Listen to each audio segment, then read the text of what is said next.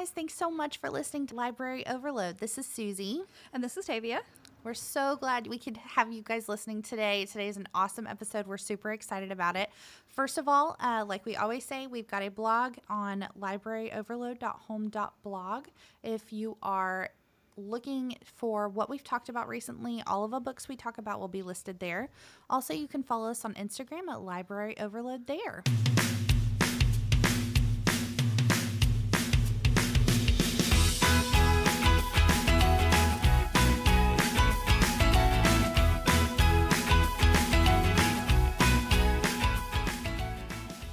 Today's a super fun episode because we have a guest author on. Woo woo! Woo, we have RJ Jacobs here with us today, and we are going to talk about his book, And Then You Were Gone. Thank you so much for being here with us today, RJ. Susie and Tavia, thank you so much for having me on. We are very excited. I loved this book. Loved it. Awesome. I'm glad. Thank you. Yeah, it was super awesome. So really quick, a synopsis. So this is called, again, it's called And Then You Were Gone. It just came out in March.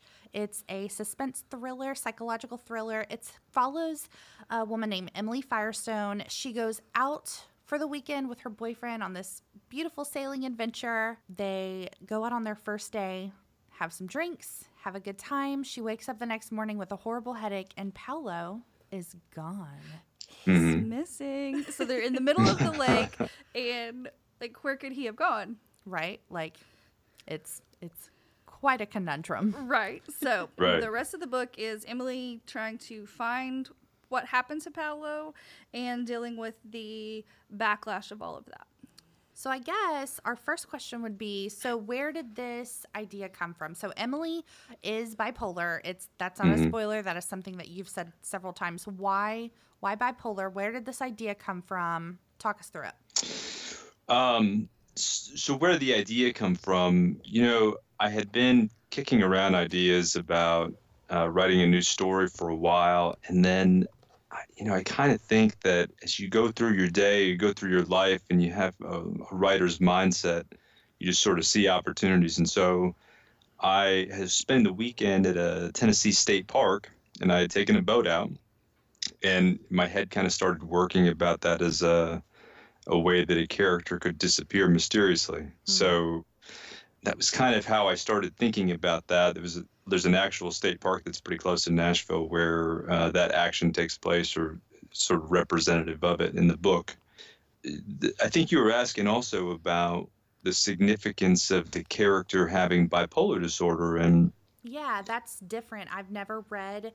I don't think I've ever read a book where a character was bipolar, but not a bad character. Like, I've never seen a character in a book kind of have their shit together and happen to be bipolar. Right. yeah, so this is actually some of my favorite feedback that I've gotten about the book is from people who have read the book and have that diagnosis and are kind of relieved that that's the case. Many times people who have a bipolar diagnosis are super high functioning people. Sure. About 1% to 3% of the population would qualify for this at any time. And with the right kinds of support and medications and treatment and so forth, people can pretty much like stabilize their mood and access all of their like highest functioning qualities. Of course, in a story like this, the stakes get raised and the drama gets heightened as my main character's supports kind of fall away. Okay, so talk to us. So Tavia had a great question. Part of the story deals with the prejudices against people with bipolar and mental illness. Did you start out knowing you wanted to address that, or is that something like that came out during the writing process? Right. So I think that as I started to write the story, I realized that there was a little bit of an opportunity to sort of speak to that prejudice and have the quality of the character have sort of a deeper significance. I wanted to use the prejudice against that diagnosis. And I think a lot of mental health stigma has kind of fallen away. I should say that. Sure. But I do think that bipolar is a diagnosis that does have some stigma against it. Absolutely. I think that that's true. Yeah. And I think that I wanted to play with the sense of alienation and being alone that my character would have, as her supports kind of express some disbelief about what she was saying. You know, it's one thing to kind of tell an outlandish story or to say something kind of crazy happened and I can't explain it. But it's a whole other thing to say it if you have a pattern of unstable behavior that would make you kind of an unreliable character to begin with. So I wanted to play with kind of the notion of her being believable to the people around her as well as to the reader. I also don't think it's a huge spoiler to say that she actually is a pretty reliable narrator through the entire story. So I wanted to use the diagnosis part in that way. As someone who has, suffered with depression and mental illness, I think the descriptions of mental illness that you use are just completely accurate and brilliant. Like, there's one quote in here that I loved is depression felt like the shark in Jaws. Even if it wasn't visible on the surface, I knew it was always there waiting to consume me. And I just thought that was So such a good. spot on, brilliant description of the way that feels. So Thanks. I'm glad it felt accurate.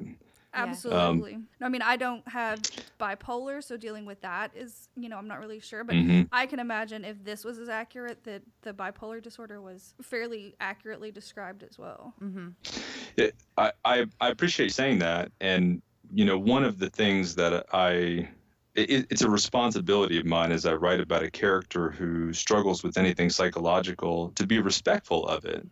Because if I'm not careful, I can just talk about things in sort of a clinical way that I'm kind of used to talking about it through my training. Sure. But it's not clinical for many people. It's very personal. And so when issues come up or I've gone to speak at different places, I have to make sure that I acknowledge that probably people in the audience either have suffered from a diagnosis like this or have a family member who has. And I want to be really kind of respectful and sensitive about it. Now, going back to the water that's used a lot in this book. Yeah, I was just wondering about the recurring theme that you have of drowning. Do you think that has any correlation with the feelings that you have from depression and anxiety? And like you say, with, depression being there right under the surface waiting to consume you, do you think that relates to the way mental illness feels? I think that's a great question. And to answer it, I guess I would say that I think that depression and mental illness feel different to different people. When I thought about that theme, the original title of the story was Immersed. And what I wanted was my character to get more and more drawn into the mystery of it. Sure. But when I think about what the sense of drowning or the sense of being surrounded would have to do with mental illness, the word that comes most immediately to mind is overwhelmed. I think that for a lot of people who suffer specifically with depression, but also kind of the anxious end of that, is this sense of everything kind of crumbling at once and not knowing where to start. To kind of start to address everything. And people do sort of describe a sense of being kind of surrounded or sort of drowning or suffocating in something or not being able to kind of get a breath. It's interestingly, one of the techniques that probably comes first when it comes to managing anxiety is to practice deep breathing exercises, which is a very simple and effective intervention for kind of slowing down that parasympathetic nervous system response. It's pretty awesome. Yeah, that was a really great answer. So, taking a step back for a second. So, this is a thriller or a psychological thriller. Why that genre? Do you like that genre specifically, or why choose that? That is such a great question. And to be really candid, I've struggled a bit with that. I think that most of the books that I read are more literary, and it's been a little bit of an adjustment for me as a mystery or thriller writer to internalize and understand and play by the rules of that genre. Sure. So that I'm meeting the expectations of readers. And in the editing process, I've learned a lot about what those expectations are and the timing of certain things and how events in the story have to be paced so that a reader wouldn't get bored or feel like the action of the story hasn't happened quite yet. Right. So for that reason, I've been in the last couple of years trying to read more books in the genre that I'm writing in. And I don't know how to answer that question except to say that I've been learning a lot about the genre as I've been writing in it to try to do a better job with it. Well, for me personally, I loved it. I didn't see the twists coming, so you had me the whole time. Sure. I was That's dying good to hear. to finish it to see what was going to happen. And I feel like with the thriller, going back to what you were saying about pacing, like this genre specifically, you're right, it does have a very specific set of rules when it comes to pacing. Like in the first chapter, something has to grab you. And if it doesn't, it's kind of like, oh, well, like, Right, and then so you have to start it up high and then it goes down and it builds up until the final couple of chapters. And I think that you did that brilliantly and not in a way that was easily guessed, easily seen coming. I think it was done beautifully. Right. Susie says on her when she reads the thrillers and stuff like that, she usually can figure them out, and she was surprised here. So I think that's a pretty good sign. That's great, actually. I'm really happy to hear that. I know. I was texting Tavia when I got to the end of chapter 28, something really like dun dun dun. I know. happens, She like and I was like, oh my god! she just text chapter 28. I was like, I'm not there yet. It was pretty funny though. That's great though. I have to. This is where working with an editor that you really trust comes in handy, because I think that I get pretty interested in the characters themselves and the development of a personality and the conflicts within a character. And that part that you're talking about, the building of suspense and it all, and kind of creating twists and telling the story in a way that isn't predictable, that it's probably the hard part for a lot of mystery thriller writers. But I have to kind of keep reminding myself to foreground the storytelling and not focus so much on the character development and sort of character-driven fiction part that has interested me. Oh, totally. Yeah, it's completely plot-driven. So in this genre, you're lucky if you get a well thought out character. So that was really, really, really great to me to read. So going back out a little bit more, I know that you're on Goodreads, and of course your book is being sold on Amazon and things like that. So on Goodreads, you're rated really well so far. You're just over 3.5 stars out of 5, which is That's really awesome. That's really great. And then on Amazon, you're rated 4 stars right now. What do awesome. you? I know. I did some research. So, do you have any thoughts or feelings on ratings that you've seen? Like, I'm sure, like family and friends that have read your book have rated. But are you seeing people that you don't know rate your book? And what are your feelings on that? You know, that was such an interesting experience when it first started to happen. And since this is my first book, I would go and I didn't know what to expect. Usually people are pretty kind about it. That's good. Yeah, it's nice. It's a very vulnerable position, and yeah. I hadn't quite expected exactly like what feeling all the feedback would be like. Really, I'm very happy if anybody takes the time to pick up my book and read it at all. Read in the world, that I feel very complimented if somebody chooses my book to read, whether or not they feel like it really works for them. Every once in a while, somebody just totally rags on it, and you have to kind of take that stuff with a grain of salt. Right. I really take it too personally, and That's good. there's a whole library, whole bookstore of things to read out there, and there's plenty of stuff that's available. So if somebody doesn't like it, I hope they'll choose something else. That's great. Right. I mean, that's something we talk about all the time is, what may be for me might not be for somebody else. But Oh yeah. I think everyone should go out and get this book immediately because it's super awesome. Yeah. So I think that the cover is so eye-catching. Like, it's really, really beautiful. Were you, as a first-time author, did you have a hand in at all choosing that? Probably love the most is that I had so little to do with how the cover would look. Really, like, I think my part in it was just saying, oh my gosh, this looks amazing. Thanks so much. Uh, You could totally be this like, is no, where this like, was all my idea. I chose this. yeah, In fact, exactly. I I wish I could drew own it. that. But listen, man, somebody told me once that when you're writing, it's really an individual pursuit, but that publishing just feels much more like a team sport. And this is an example of that for sure. This is where my editor and my publisher really kind of came through. Because I think you're great. You're right. The cover looks amazing, and I wish I could take credit for it. It's interesting. It makes me want to go swimming, but then you like read the book, and that And makes you're you like, never want to go near "Ooh." water again. Yeah, right. I like how it looks really mysterious, and Mhm. in a way, it's sort of beautiful, but also ominous at the same time. Yeah. Oh, totally. It's Mhm. like, is Paolo there? Is he like right there? Right.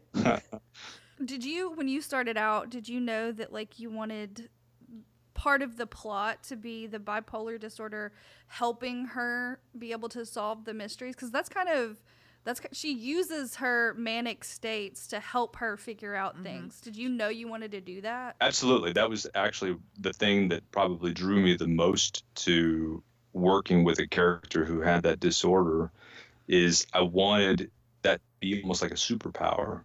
I wanted that manic state that would be a liability or the thing that would alienate her from most people to be necessary to unravel the mystery and kind of get to the bottom of it at the end. So, in fact, that was the thing that kind of appealed to me most about that. It's pretty awesome. Very cool. I know I had another question, but now I forget it. You should have taken notes. I have notes.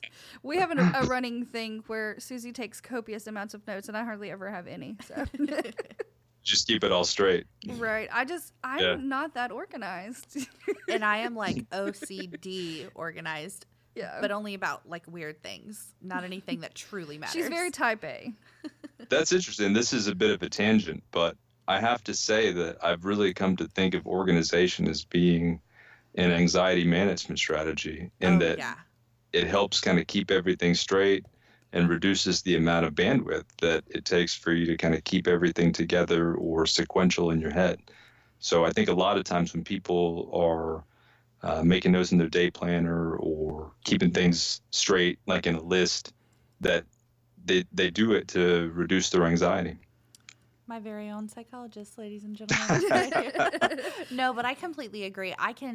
I 100% can see it when I'm doing it myself, especially because I know my issues are with control. And so when there are things that I cannot control, the things that I can, I go above and beyond. So I 100% see it. And when things are going wrong, if things don't go my way, like I lose my mind. Like, so yeah, you're completely right, Mr. Dr. Man. I have an inability to make decisions, and I guess that's where my lack of planning comes from. I'm just like, yeah, whatever, it'll happen. I'll just be whatever. We'll figure it out. Yeah, I think that that's kind of a life philosophy in a lot of ways, is that you kind of don't know how you're going to feel when the time arrives, and don't want to be boxed into a commitment. Mm-hmm. I remembered my question. I got there. Awesome. Well, I had a thought. I was going to Okay. say, at my wedding, this lack of decision making drove everyone crazy. I swear, I think if my sister and Susie hadn't stepped in, my wedding probably never would have actually happened. Lord. It was a rough day. It happened though. I It was like, fine. I need hair and makeup and a drink, and everyone else could just figure it out. and that's what happened. It is, and I enjoyed it. Okay, going back to poor Emily. So in the midst, I thought she was brilliant. I didn't think she was poor. no, Emily. she was amazing, but she had some low moments. Oh yeah, she did. She went through some stuff. So towards the middle, and then of course the end, where she was taking a little bit longer and longer to remember to take her medications. I really enjoyed her check-ins, being like, okay, when was the last time I took medicine? It's been 32 hours. I'm okay. And then as you got along, like she just stopped counting altogether how many hours it had been. And I thought that was really cool because it caught you up to how long time has passed, like how long it's been, but also it kind of kept you at this state of like, oh, something's going to happen. Yeah, I'm glad you had that experience. That's kind of what I had hoped would happen. I wanted to have that sense in the reader, like this kind of, oh no, like like in a horror movie where you think, oh, please don't go in there, Oh, or I know. Yeah. I kind of wanted a little bit of that where I wanted the reader to feel like, please just keep taking your medication. Yeah, I did feel like that for sure.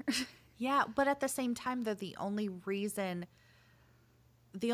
this wraps up, is that she's going to get it. She's going to figure it out. Right, because she's not going to stop until she does. Right. Right.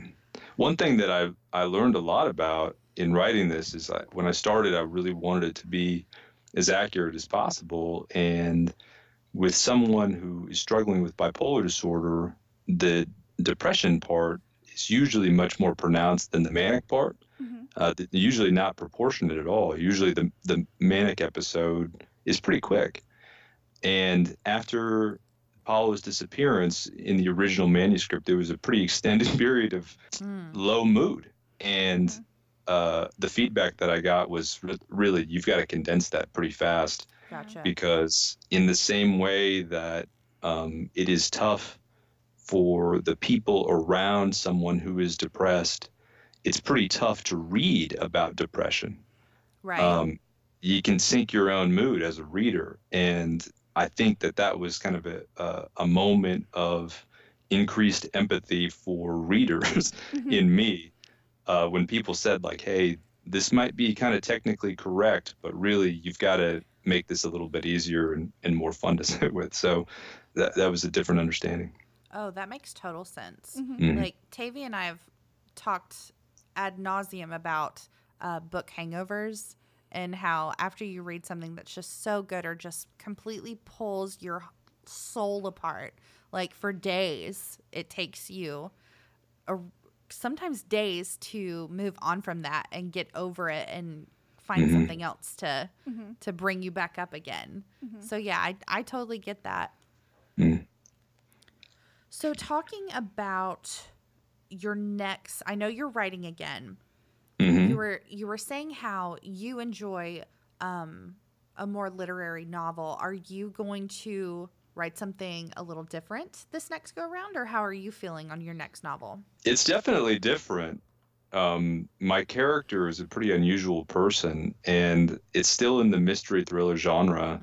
I've just right now gotten back a first series of edits about it, and there's similar challenges, where I've got to kind of mind the pace and, make sure that I'm not getting too drawn into developing a character at the expense of the suspense and storytelling part. Sure. But I do like developing an interesting character, and I really am excited about what I'm working on right now. I hope everybody enjoys it. Well, that's awesome. I feel like if an author isn't excited about their work, then it's just like, Exactly. Right. Yeah. Right. It's probably got to start there. I Yeah. know.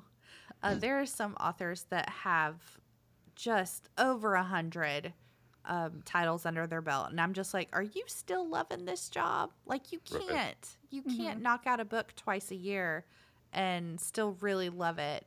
So that's always good to hear that an author is still really enjoying their writing process. It comes across, I think, on the page as well. Oh, yeah, for sure. So when we picked up your book, it was a little surprising that it was just under 300 pages. Was that a conscious decision, or did you just write until it was done and you're like, okay, well, I mean, if it's that length, it's that length? Yeah, I think that actually starts with the outlining when you first start going and understanding like the proportions of scale to when things are going to happen sort of along the way. If you think about it from that in that way from the beginning, you have a sense of sort of how long each part should be, or how the development of something should take a certain amount of time or page space. Wow, is there like a mathematical equation? Mathemagical. You just made up a totally new awesome word. I'm so tired. No, but that was brilliant. I want to use this word. It's like math in the magical realm. Yes, Love it. mathemagical. Can you incorporate Susie, that that should in your be a next word. book? I'm going to write that title down right now. Yeah, if you'll just put me in the dedication, that's all I ask. Absolutely. Yeah. For Susie, who was crazy. Oh my gosh. Anyway. But anyway, Yeah. is there like a mathematical equation to know, like, okay, so this has to happen by this point, and this has to happen, like so many pages before the ending. Yeah, it's almost like kind of the guardrails on the side of a highway Okay. kind of keep you, so you have a sense like you can go faster than if everything was just free form. It's actually kind of good to know where those edges are, and I'm still learning that a bit. There are times where the feedback I get, I'm in the story I'm working on right now, some of it is like, well, this plot event probably has to happen sooner than it does, and that there are reasons why it would, and those reasons make sense. Sure. So again, some of that is just it's more about crafting a story that it will kind of continue to build steam as it goes on. There is, I wouldn't say it's mathematical necessarily, but like there are sort of portions that make sense, just in the same way, like if you were looking at the front of a house, the door and the window should be kind of a certain size. Mm-hmm. It's sort of like that with like a story where certain things should take kind of a certain like fraction at the time. Mm-hmm. So is this the relative same length as the original draft that you did, or did your editor like condense it down? Yeah, a bit. I cut a bit. So much red ink. Yeah, but there's also like some stuff. If you picture like kind of a graphic equalizer on a stereo where it's like some things go up and other things go down, Mm-hmm. it was a little bit like that, where there were certain things that needed a little bit more air and more attention, and that there were other things, like the part about being depressed or about grieving, that just took up way too much space, and those needed to get shortened. Sure. That makes sense to me. Mm-hmm. All right. So as gigantic readers, we of course want to know. We read a lot, not that we're gigantic. I just like to put that Oh out my there. God. That's funny. We're mathematical readers. And so we would, of course, want to know a couple of books that you love and would pass on to us and think that we and listeners would love to read.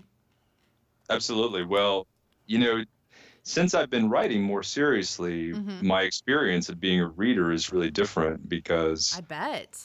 I have this sense almost of being instructed about how to do certain things, or I like it. yeah, when I look at the way an author does certain things, like develop a character or just kind of moves through a plot, I kind of can't help but think, well, that's really smart the way they're doing it. So when I think about books that I like, some of it is almost like I'm learning how to write myself by reading them. And so some of that, makes me think about what I like in my genre. Ruth Ware's books really, I think, are fantastic. Oh, yeah. In a Dark, Dark Wood was fantastic. I read a book last spring called Behind Her Eyes. Oh, yeah. I can see the cover in my head. Yeah. Yeah, that's a fantastic book. And it is sort of premised on a giant twist that doesn't give anything away, but it's so fantastic and so innovative that I really admired it. And I think that's one thing that I admire when I'm reading books is, am I looking at something that I almost didn't know could be done before? I feel that way about George Saunders' books. Yeah, he's just prolific in his own very special way. Yeah, there are times where there were a couple of short stories in his penultimate book, The 10th of December, where I literally had the feeling like I didn't know you could do that. Awesome. So I would, it was great feeling. I would recommend that book to anybody. That's awesome. I wonder if it's kind of like, so I'm a musician, so I can't just listen to music and enjoy it. Like I have to sit there and critique it in my head or be like, oh my God, that was so good. Like I can't just sit there and absorb it. Like, is that the same way? Do you kind of read and then not critique maybe, but do you go through like with a fine tooth comb and find things that you would do differently or things that you might be like, oh, I need to try that? Yeah, it's more like the latter. I'll say that I think I read it differently, but it does not take away from my enjoyment of it. That's good. Yeah. That would be just devastating. Right. I mean, to not get any enjoyment out of reading because you've overdone, or over critiquing things, I think would be just sad. Sure. Yeah, I think that's right. All right. Well, thank you so much for taking the time to call in and talk to us for a few minutes. We really, really appreciate it. Yes, we're very excited. Susan, Tabby, you guys are awesome. Thank you so much for having me. Why, thank you. Thank you. Thank you for coming. And everyone needs to go and check this book out immediately and follow RJ on Instagram and Yeah, we'll tag you. yeah, on and Goodreads. We'll get you there. Yeah. You guys rock. Thanks. Thanks. Thank you. Bye. Bye. All right. We're going to take a quick break now that we're done chatting with RJ, and we will be right back. Okay. Okay. Thank you. Okay, and we're back. So he's like the nicest person ever. He actually contacted us through Instagram, and he had a signing here in town at our local bookstore, Starline Books. And we got to meet up with him, chat with him a little bit beforehand. I got his autographed copy of my book. That's exciting. And Yes, he's super, super nice. Yeah, like sweetest guy ever. He is an actual psychologist. He lives in Nashville, so not far away from us at all. Right, which was another thing about the book that I enjoyed. The places that he talked about in the Yeah. book, I knew because he set the book in around Nashville. So that was pretty cool. Yeah, I think I like it when authors do that because you feel like you're really there because they can spout off all these places that they've been, and so I think that's super cool. I was apprehensive at first about reading a book with a bipolar character, but I loved it. Really? I wasn't sure if it was going to get too bogged down in the sadness aspect of that. Or like the manic, it was gonna get too unreliable, Right, or like too unreliable because I mean I've known people in my life with bipolar and they were not medicated at the time and I didn't want to feel like that was being was coming in Gotcha. the unreliability of this person. Sure. But this character was just brilliant. No, I was a little nervous after having met him and him being so nice and reading his book. I was like, what if I hate it? I was so nervous. We did not have that problem. No, we both not absolutely even a little loved bit. it. Yeah. And I gave 5 it stars. I gave it 4 stars. What? I know. I don't like to give 5 stars because And we're actually going to talk about that in our next episode. yes, but I'm very proud of the 4 stars that I gave him. Very well deserved. I'm super excited to see what he's got coming out next. And from what I hear, he'll have another one coming out early next year. That's awesome. So I'm very excited about it. I love this book all the way around. I mean, I think it was just a smidge slow getting started, but I think that was me more than the book. But once I got in there and got going with it, it was brilliant. And it kept me guessing. It kept me on my toes. There were twists that I didn't see coming. I was like, Right. what? And yeah, it was super cool. Also, Paolo seemed pretty cool. I need to be like an Italian I was movie star-ish kind of guy. he wasn't Italian. He was foreign. He was Argentinian. Oh, Argentinian. My bad. So in my head, it was like, what's that guy that played Zorro? Antonio Banderas. I was thinking a young Antonio Banderas. Oh. I was like, "Grr." Yeah. Did you just purr? I saw a thing about it was a Court of Mist and Fury, Thorn and Roses meme, and it was Rhysand, and it was like brain sees Feyre, purr. Why? You gotta. Also, I like how we just incorporate Sarah J. Maas into every episode. Right. She's just so wonderful. I know. But yeah, I love Rhysand, but he does purr excessively. I'm so good at purring. Sure you are. Sure you are. I totally knew Paolo was Argentinian. That's part of the story. I don't know where I... Sure you did. No, I did. I don't know where I was just thinking, I guess Paolo Italian. That it happened in my head. Only Italians can use that name. Only Italians can be named Paolo. Oh man, I could have asked him why he chose Paolo to be The catalyst? No, more like why he chose Paolo to be that ethnicity. Like, did that mean anything, or was he just like on a map, like pointed his finger and found a country and there he was, or I don't know. oh, let's call him back. Maybe we can have him on again and we can talk to him about that. Maybe. Or maybe we'll just have him on again and talk about his next book. But I do think of this in relationship to other like mental health books. Like I read a lot of personal development. And so I thought that to bring light to the mental health world in such a way that the character is not the villain but the hero was just really good. Oh yeah. I've said this before, but I think that readers are some of the most empathetic people, and I think it's because you choose what you inhale. Like you choose what you read, and when you choose something where someone that suffers from mental health but it is not a barrier or they don't treat it like one, I think it means the world. I think it changes how you perceive things. And so someone that has read this book and understands that not every bipolar disorder is the same, and not everyone is always manic all the time. Like they're portrayed so much in media. I think that someone will think twice maybe about misconstruing a person. I mean, I think I will personally, having met and dated someone who was unmedicated bipolar. I didn't realize it could be like they could be this high functioning, this well functioning. So I it changed my opinion of that for sure. Yeah, I loved it, and I love that he is a psychologist, and so he knows exactly what he's talking about.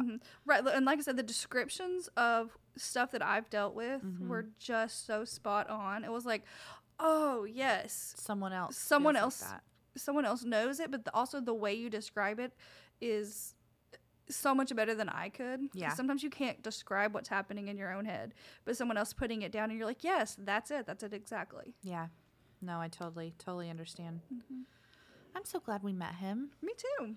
Okay, well, thanks for hanging out with us, guys. Yes, we really appreciate it. And like I said, go check out RJ's book. It was super duper awesome. And we really appreciate that you guys have given us the opportunity to interview authors. We're hoping to do it again very soon. Yeah, we both kind of fangirled a little. I know. When I first got the message, I was like, oh my God, an author. Yeah, me too. Yeah, okay. Super excited. All right, guys. Well, thank you guys, and we will see you next time. Bye.